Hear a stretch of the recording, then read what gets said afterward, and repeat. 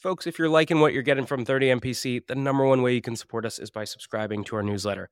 Every week, you only get 2 emails. On Monday, you get a content roll-up of everything that dropped last week. And on Fridays, I pick one topic and I personally write a deep dive on things like how to cold call, how to run a discovery call, or even how to hire an AE. So if you're liking what you're getting here, take 2 seconds, go to the show notes. You'll see a button to subscribe to our newsletter, or you can go to 30mpc.com/newsletter and do it there. We'll catch you soon. Cheers.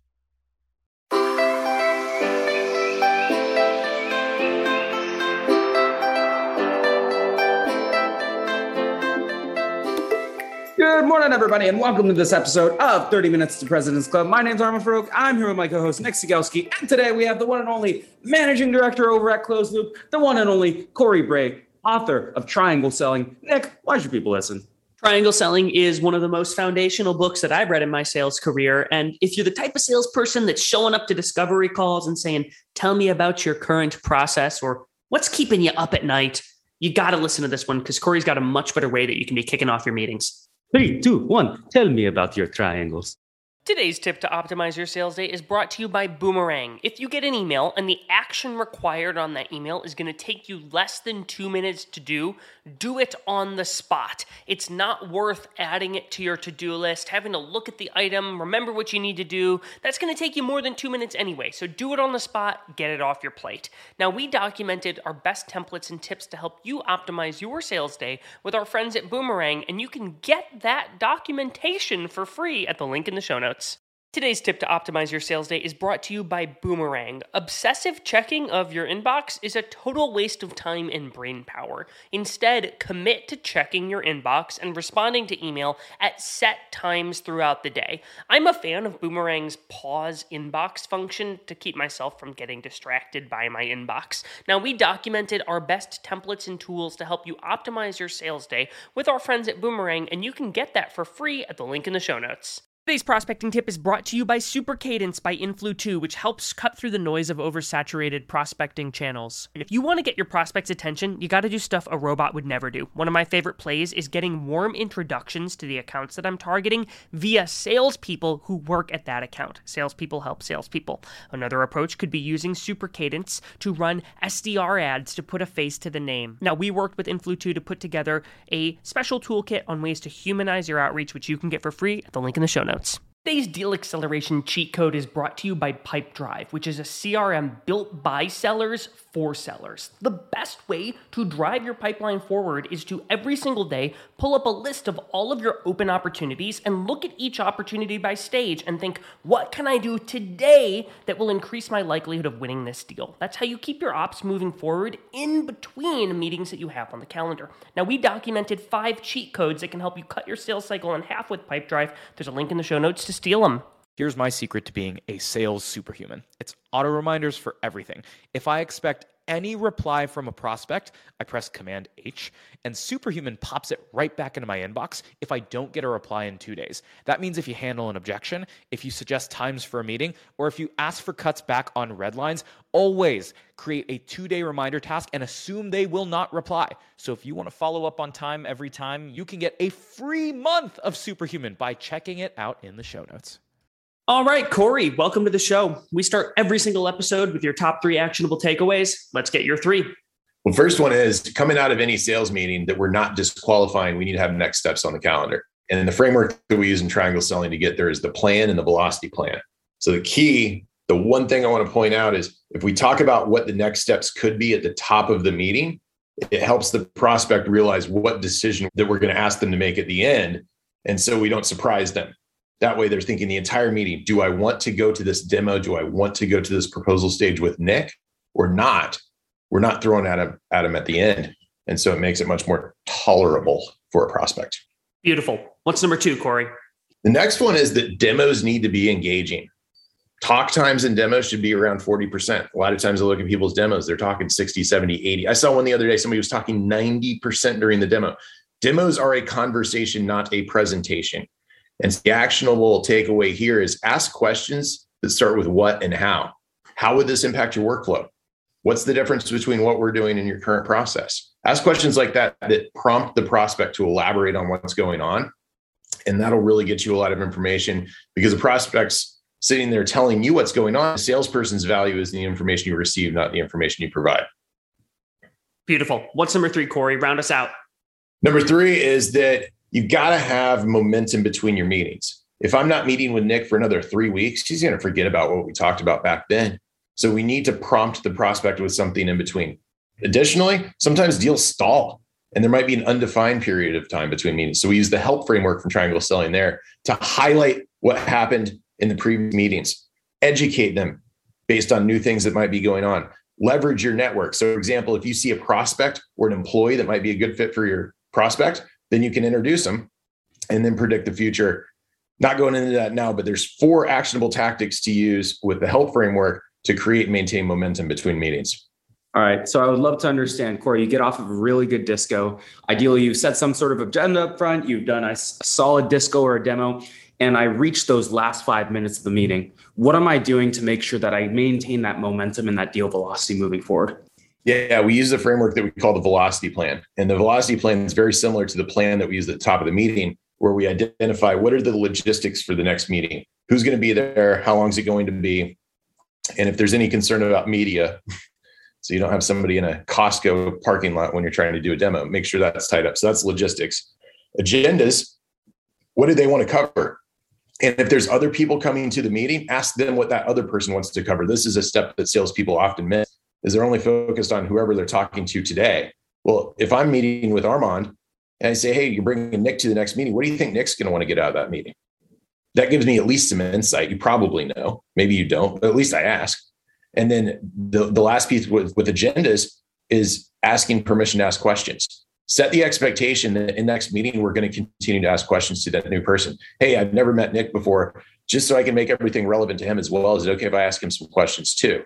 And that's something that sales development, business development reps can do to tee up meetings successfully for AEs. It's something AEs can do as they're moving through the process. And then when they're bringing things over to customer success, well, getting those agenda items dialed in is key. And then finally, the N in velocity plan stands for next steps. So it's not what happens in the next meeting. It's what are the next steps after the next meeting. That's key. Well, one of the areas that so many people, like, it's so easy to get wrong is you show up to a meeting and you're like, it's a discovery call. I'm going to start asking Corey a ton of questions. And in Corey's mind, it's like, why are you asking me all of these questions? Like, I thought we were like, what's going on here? And so no one's ever going to say no to the question, hey, do you mind if I ask you a couple questions? But by not asking, you've set yourself up to fail. You sort of mentioned something there where like, you're leaning on this like certainty thing with the customer. Like you're talking about what is going to happen in the next interaction at multiple times throughout like the present interaction. Can you talk a little bit more about like that end of that last 5 minutes, like what that actually sounds like? Maybe you could even role play it with my buddy Armand here. Yeah. And let me tell you real quick that the reason is because human beings perceive uncertainty as a threat. Walk through a dark aisle. It's a threat. That's how your prospects feel when they don't know what's coming up next. So let's say that we're at the end of a discovery call and I want to set my velocity plan. So, hey, Armand, we said we'd stop with 5 minutes left and make a decision today. Now, I had already set up that the next step could be a demo. So Armand, what are you thinking? Yeah, I think it looks pretty good what you've shared with me today. Naturally, I'd love to take a peek myself. And so if you could give me a tour sometime next week, I think that would be good. Sure. And I'll move to logistics. Hey, anybody else from your team that you want to loop in? I sort of feel like I want to see it first before I loop in the broader team because I don't want to waste everyone's time. And I also want to have my eyes on it first, if that's okay with you. Yeah, that sounds great. So when's a good time for us to get together? 45 minutes, maybe Tuesday afternoon, Wednesday morning. Yeah, we shoot for Wednesday morning. That should be good. Okay, I'd get a time from him. And hey, Armand, coming into that demo, what do you want me to be prepared to show you specifically? You know, I think when it comes to our accounting stuff, I would love to understand the workflow to enter journal entries, but then also really understand how you report on all of your expenses over the last X number of months, looking backwards. Okay, journal entries, reporting, anything else? I'm going to keep asking him anything else because I want to know everything that's top of mind for him. I think one thing would be, as we start to show this to other folks in the org, naturally this solves a lot of problems for me, but I'd also love to understand, hey, do you have any sort of executive dashboarding that might help other people in the organization who don't need to get as deep as me, so I can present to them effectively without me having to build a million slides. Excellent. Anything else? I think that's about it. Okay. And hey, just so we can keep this relevant to you throughout the process, is it okay if I ask some more questions in the next meeting? Yeah, of course. Cool. And then coming out of that meeting, typically one of two things happens. Either you realize that what you see isn't going to work for you, and that's fine, or we could set aside some time to bring in some other folks and show them what we're doing. Does that sound like a fair decision to make at the end of that meeting? Yeah, totally fine. I think Caitlin is probably going to be the final say on this thing. And so my guess is we'll probably need to talk about if it looks good, of course. Okay. Do you mind sharing what Caitlin's role is? Yeah, she's our CFO. I'm not letting you get away with dropping names without telling me who she is. So that's what a velocity plan sounds like. Well, what you're doing is a lot of people, they just take it one step at a time. And the perfect example is, let's say we go to the meeting afterwards where I've already done the demo for that prospect and I'm about to meet with Caitlin. What they don't do is they don't set themselves up for success in that next meeting, because they're like, all right, we're multi-threading. Great. And you built all this relationship and you've spent all this time with this champion only to get blindsided in an exec demo without even asking, hey, what do you think Caitlin cares about? Or do you think Caitlin is going to be okay with us asking questions first? And you have to use your champion to understand the brain of the person that you're going to multi-thread into afterwards. And the other thing here is that we often see people struggle with pain-based discovery. And so what I'm doing here is I'm asking your agenda. Yeah, I'm going to show you some stuff. But what, as a salesperson, I'm really doing is I'm saying, okay, journal entries, reporting, and executive dashboards. What pain points do we solve for people like Armand? And what pain points do we solve for people like Caitlin with those features? And are those features high impact for us? And are they competitive advantage for us? Or are they high winning zone? Do we have a unique position? Are we uniquely positioned against the competition to win there? So when I go into that meeting, not only do I know what I'm going to show you, but I've got pain points, customer stories, and talking points to support how we're going to eliminate those pains that you're experiencing, instead of just saying, hey, here it is. What do you think? Corey, can you talk a little bit about the winning zone? Yeah. So winning zone's the concept of there's places where your company is uniquely positioned to win. There's places where your company battles, and there's places where you're going to lose. And there's several ways that this comes to life. So one of it is a competitor. So competitive battle cards, you've all seen these, how we win, where we battle, where we lose. Another one's the target market or ideal customer profile. What's an ideal customer look like across different attributes? Maybe it's company size, geography, industry, incumbent solution. What are those ideal values? What are good values? And what are rejected values? Places where we're just going to DQ people. And then the third place that we commonly look at for the winning zone is the personas. Who are the personas we sell to? How do we win? And if we want to go deeper on that, what do they do every day? What's their job to be done? And what's the pain that we solve for them? And what are some customer stories that we've got to support that? So if we understand that winning zone through each of those dimensions, one, we prioritize our time. So we're working deals that we're going to win. And second of all, when we're in these conversations, we know what questions to ask, because all of this stuff does, it just informs what questions we ask. Can you talk a little bit about, like, one of the things that I sometimes struggle with in my deals is if I had an unlimited amount of time to converse with Armand, my buyer, I would talk with him and ask him questions about everything that I know we could help with and like where we could help his business move. But the problem is, like, I don't have an unlimited amount of time to spend with Armand because, one, I've got other deals. Two, Armand's not going to give me 24/7, 365 access to him. And so can you talk about how I prioritize the topics of conversation that I have with the customer in a meeting? Because, like, you only get so many at-bats to, like, really stand out. I think that what we find is the more pain that we get early in the process, the more time we can get from the prospect if we want it. In an initial meeting or in a second meeting, when we're asking what they want to cover in the meeting and that agenda, at the top of the meeting, I'm thinking, okay, this is what they want to cover. Is this winning zone for us? Next thing, is this winning zone for us? Is this winning zone for us? So I'm trying to understand, where's the winning zone that overlaps with what they want to cover? How do I uncover as much pain as I can around those topics and then leverage that to create more velocity in the deal and get more time from them? Because if I can demonstrate, I was just talking to a prospect yesterday, and I said, I was 15 minutes in the meeting. He had no pain. I couldn't find anything. And then I smelled a hint of something. And so I started digging at that one thing, and I knew, all right, I'm 15 minutes into a 30-minute call. I don't have much time left. I got to find something if I'm going to keep this deal alive, because it was CEO too. It wasn't just like, somebody else. So I found one pain point. And as soon as I found that one pain point, I said, look, we're not going to solve all the world's problems today. What if we come back together and take a little deeper dive on this and see if there might be something that we can do to help you? And that's all I cared about. I don't need to talk about other things that we do. I just want to know, do I have enough to validate his time coming back to another meeting with me? And if I can keep building on that, the momentum of the deal continues. But if I start showing a bunch of stuff that's irrelevant, talking about things he doesn't care about, it's done. So Corey, one of the things that's tough is you might find a competitor at the beginning of your discovery, and then you find that the discovery is going in the direction of the non-winning zone. How do I actually pull that back without, to your point, just covering a bunch of stuff that they don't want to talk about?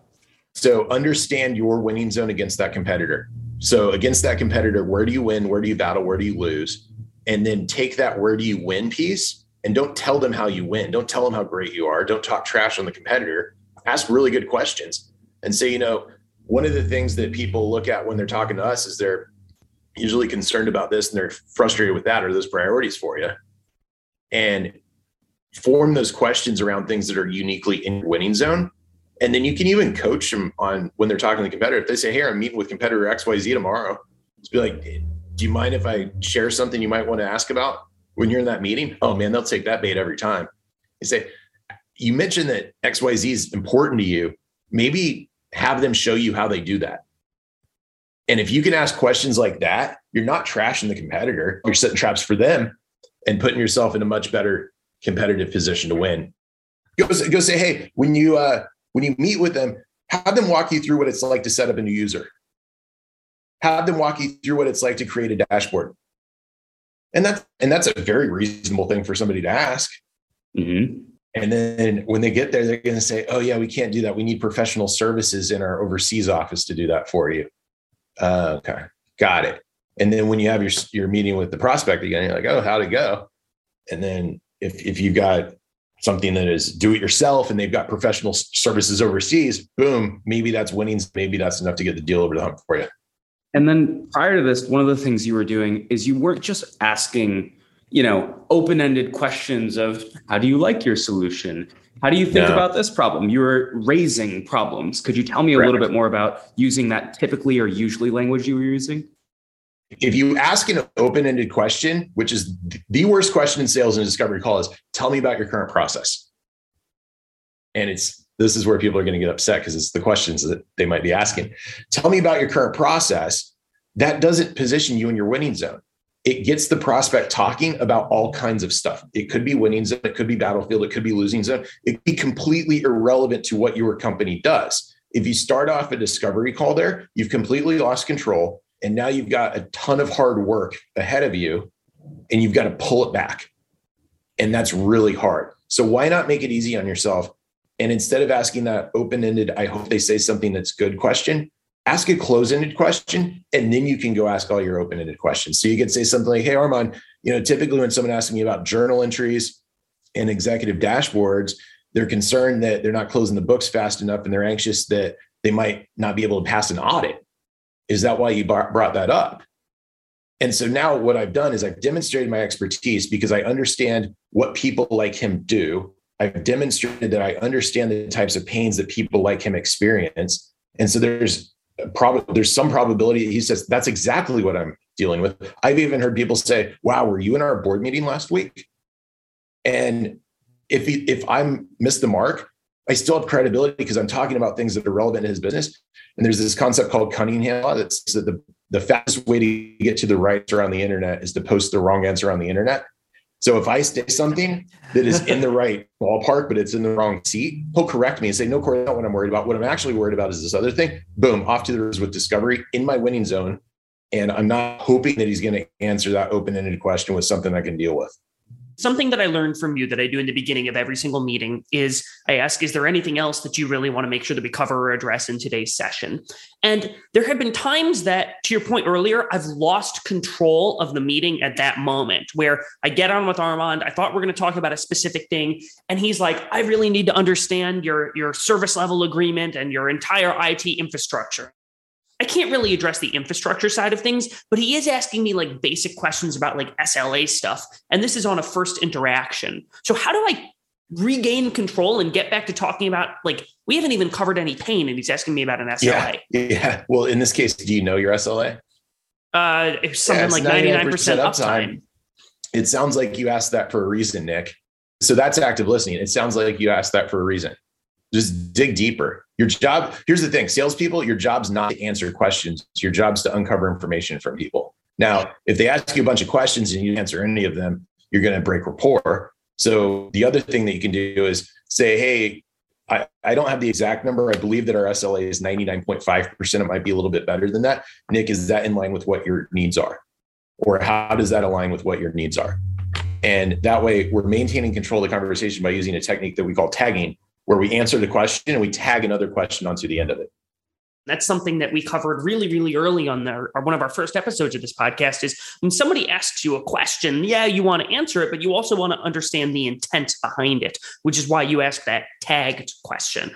So Corey, on that note of like asking questions and getting the prospect to engage, I want to talk about something you mentioned earlier, which is demos. And you mentioned like talk time on demos. I've never seen a demo where somebody talks only 40% of the time, but I would love to, because I bet it would be really good. How should salespeople be adjusting their demos so that they're actually having a conversation as opposed to a presentation? One of the easiest techniques, if you have a dashboard product or something that is just super intuitive, put it up first and say, hey, when I flip this up on the screen, what jumps out at you? Imagine how that's different from using kindergarten language to spend 3 minutes talking about all the different features and buttons and words and numbers on the dashboard. Your prospects have seen dashboards before. Dashboards have been around for 30 years plus. I mean, they've been around for 100 years, but in computer screens, they've been around for 30 years. Don't treat your prospects like kindergartners. Let them tell you what they're seeing. And if they're spot on, move on. If they're not, you can help course correct. Or if they want to just start talking about how painful the world is, hang out there, dig in. Can't learn anything if you're talking. So figure out ways to get them talking during the demo. That's one of them. So you can do things at the beginning. Is when you're setting up your logistics or agenda, you can say, hey, look, as we go through this demo, I'm not a big fan of showing you 15 slides and boring you to death. So is it okay if I just put some screens up, ask some questions, and we have a conversation? And Corey, you've done all of this work in discovery. Could you give us a sense of, you're not just asking, hey, what jumps out at you? You're probably pulling some of those things that you learned into the demo. How do you weave those two together? Oh, yeah. Oh, I'm surgically. Yeah. So we use the SHARE framework in triangle selling: simple, highlight, acute, relevant, and engaging. So acute is focused acutely on the pain that we've already uncovered from this person. I'm not hoping about anything. I'm showing them something that is relevant to their pain, and I'm setting a trap for them to say, oh, wow, so that fixes this thing that we've been concerned about, that we've been struggling with. And I already know what it is because asking the questions during discovery. Never demo anything where you haven't uncovered pain yet. Let's talk about the only reason we demo. There's one reason people demo, and that's to overcome prospect skepticism. Prospects are skeptical that the product does what the salesperson says it does. They're skeptical that it's going to work for them. They're skeptical that it's easy to use. There's lots of reasons why they're skeptical. Well, start with what they're going to get. And what they're going to get is often the dashboard or some kind of report or some high level view. Start there. And then you can ask the question, hey, Armand, so based on what we're seeing here, we could either move to whatever, which would be the next pain point that we explored, or we could dig in and see how this thing was created. I'm curious what you would like to do at this point, because you don't want to go into the back end with somebody. You don't want to go into the details, the builder, whatever it is, without getting them to opt into it, because they might say, hey, look, if I can get this thing, I'm good. Or they might say, well, I don't know how this works. Show me how it's built. Certainly a CEO or C-level person is never going to say that. But somebody that's in charge of admin might. So play into your audience is key. You just said something. The reason that a salesperson should show a demo is to overcome skepticism. And I know one of the things you write a lot about, Corey, is the different types of resistance that salespeople get from customers and ways to overcome that resistance. I don't know. Can you talk about that a little bit for us? Yeah, there's three buckets that we see resistance fall into. There's reactance, which is what happens. You walk into a store and they say, how can I help you? And you say, I'm just looking. So what happens when a cold call and they say, oh, I don't like cold calls. They're reacting because they've had poor experiences with salespeople in the past. So they push you away. It usually happens at the initial interaction or when you come up with a big ask, like, can I talk to your boss, for example? There's skepticism where they don't believe that it works. They don't believe it works for them. They don't believe that it's going to meet their needs. And then there's inertia. And inertia means that a prospect at rest tends to stay at rest until acted upon by an outside salesperson. From physics class in Mrs. Kerbuckle's classroom. That's the idea. And so there's different specific techniques that you can use to overcome each one of those types of resistance or objections, as they call them. The bottom line is, don't be defensive and instead ask questions or use active listening. If that's all you do, it's worlds better. Let's talk about this inertia one. Oftentimes on a cold call, you have the ability to like with cold emails, someone has to take a step forward, but you can sort of like spearfish someone into like taking a meeting with you. And you start asking like, why'd you take the call? And it's like, hey, you cold called me 17 times and like, I'm happy to take a look. How do I get them out of that state of like, I don't know if I have a problem today. And I just feel like I'm taking this call because. Yeah, totally. Well, one approach, if you want to just narrow it down, if you solve a very specific set of pain points, you can say something like, look, Armand, there's only 3 reasons CFOs work with us. They're either struggling with this, they're concerned about this, or they're anxious about this other thing. Are any of those relevant to you? And at that point, you transition from interest to pain. And then you can dig into that pain a little bit more if you need to. But that's the idea of really knowing your winning zone. Where do you win against the competitors in the market with the personas? And what pain points do you solve with high impact and in your winning zone for each one of those personas? There's not a ton. And if you know which ones they are and you can bring them up specifically with these folks, we identify that pain, then we can ask more open-ended questions and explore it. But if we start close-ended, then we can focus in our winning zone and make sure this thing doesn't get away from us. We're trying to pull it back the whole time and figure out how to get it back into our winning zone. All right, Corey, this has been a phenomenal one. We got to move to the final question now. Final question is this. We've talked about a lot of really good things that salespeople should be doing, but we got to ask you about the inverse. The inverse is, what's one bad habit that you see a lot of salespeople exhibiting that they need to ditch because it hurts them more than it helps? Talk too much. Not even talking too much. It's just talk too much. I love it. Anything you want to promote before we jump off here? Yeah, well, the book that's catching the most steam, we've written 8 books, but The 5 Secrets of a Sales Coach is really taken off. Pete Kazanji from Modern Sales Pros Natrium said that it's the best sales coaching book there is out there in a LinkedIn post the other day. It's been selling like crazy. So if you're in a sales leadership role and you're concerned that your sales coaching skills aren't quite where they need to be, and if you're in a individual contributor role and you're anxious about how do I actually get to a sales leadership role, 5 Secrets of Sales Coach might be good. And we're turning it into a software product. If you're interested in early access beta, shoot me a note on LinkedIn and we'll chat. Folks, I can vouch for all of Corey's stuff. His books are not only helpful, they're actually kind of entertaining to read. I was texting Corey last night. There's a character in one of the books who always does the wrong thing. And it always makes me chuckle when I see this doofus just like screwing up his job. But I actually learned what not to do. So Corey, thank you so much for joining us. Everybody stick around for a 60-second recap coming up soon. This actionable competitive tactic from Clue is the trap question. Steer discovery toward the winning zone. If we're competing with a podcast that has no newsletter or webinar series, we might ask a trap question like, how do you figure out if those podcast listeners are making their way to your mailing list? And when you're in a head-to-head, there's no better way to prepare for your next competitive battle than with our trap questions and battle card templates from our friends at Clue. The link's in the show notes. Otter AI's Autopilot for Sales gives you the freedom to sell on your discovery calls by taking notes for you. One of the best ways to deepen your discovery is to ask your prospect about the impetus behind their goals. So when a prospect tells me they want to advertise on more sales podcasts, I'll say, well, it's not every day that you wake up and decide you want to sponsor a podcast. What's causing you to even explore this in the first place? Now, we put together the ultimate discovery checklist with our friends at Otter AI, which you can get for free at the link in the show notes. Today's tactic to triple your connect rate is brought to you by RocketReach, who provides data that lets you reach out to the right person at the right account at the right time. Every time you're reaching out to an account, pull down the contacts again. Yes, I know it sucks, but the average tech tenure is 2 years, which means 50% of the workforce turns over every year. So look up the account, pull anyone who was hired, and scratch anyone who was left. And one way you can pull verified and accurate data is with RocketReach. So if you like this, check out their toolkit on 8 ways to triple your cold call connects in the show notes.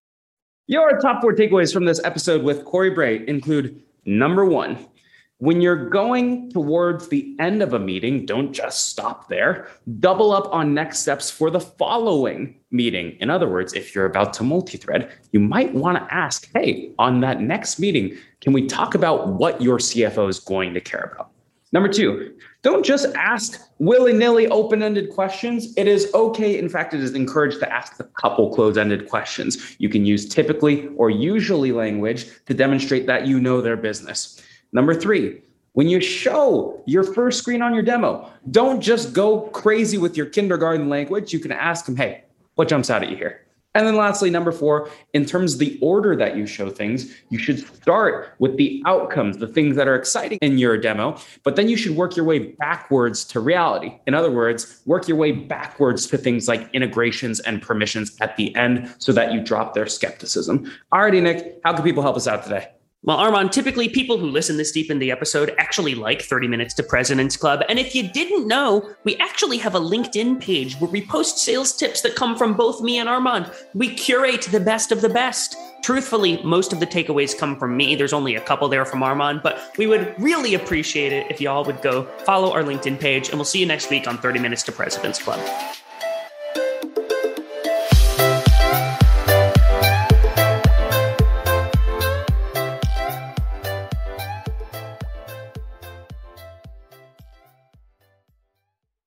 Today's tip to optimize your sales day is brought to you by Boomerang. Obsessive checking of your inbox is a total waste of time and brain power. Instead, commit to checking your inbox and responding to email at set times throughout the day. I'm a fan of Boomerang's pause inbox function to keep myself from getting distracted by my inbox. Now, we documented our best templates and tools to help you optimize your sales day with our friends at Boomerang, and you can get that for free at the link in the show notes. Today's prospecting tip is brought to you by Super Cadence by Influ2, which helps cut through the noise of oversaturated prospecting channels. If you want to get your prospects' attention, you got to do stuff a robot would never do. One of my favorite plays is getting warm introductions to the accounts that I'm targeting via salespeople who work at that account. Salespeople help salespeople. Another approach could be using Super Cadence to run SDR ads to put a face to the name. Now, we worked with Influ2 to put together a special toolkit on ways to humanize your outreach, which you can get for free at the link in the show notes.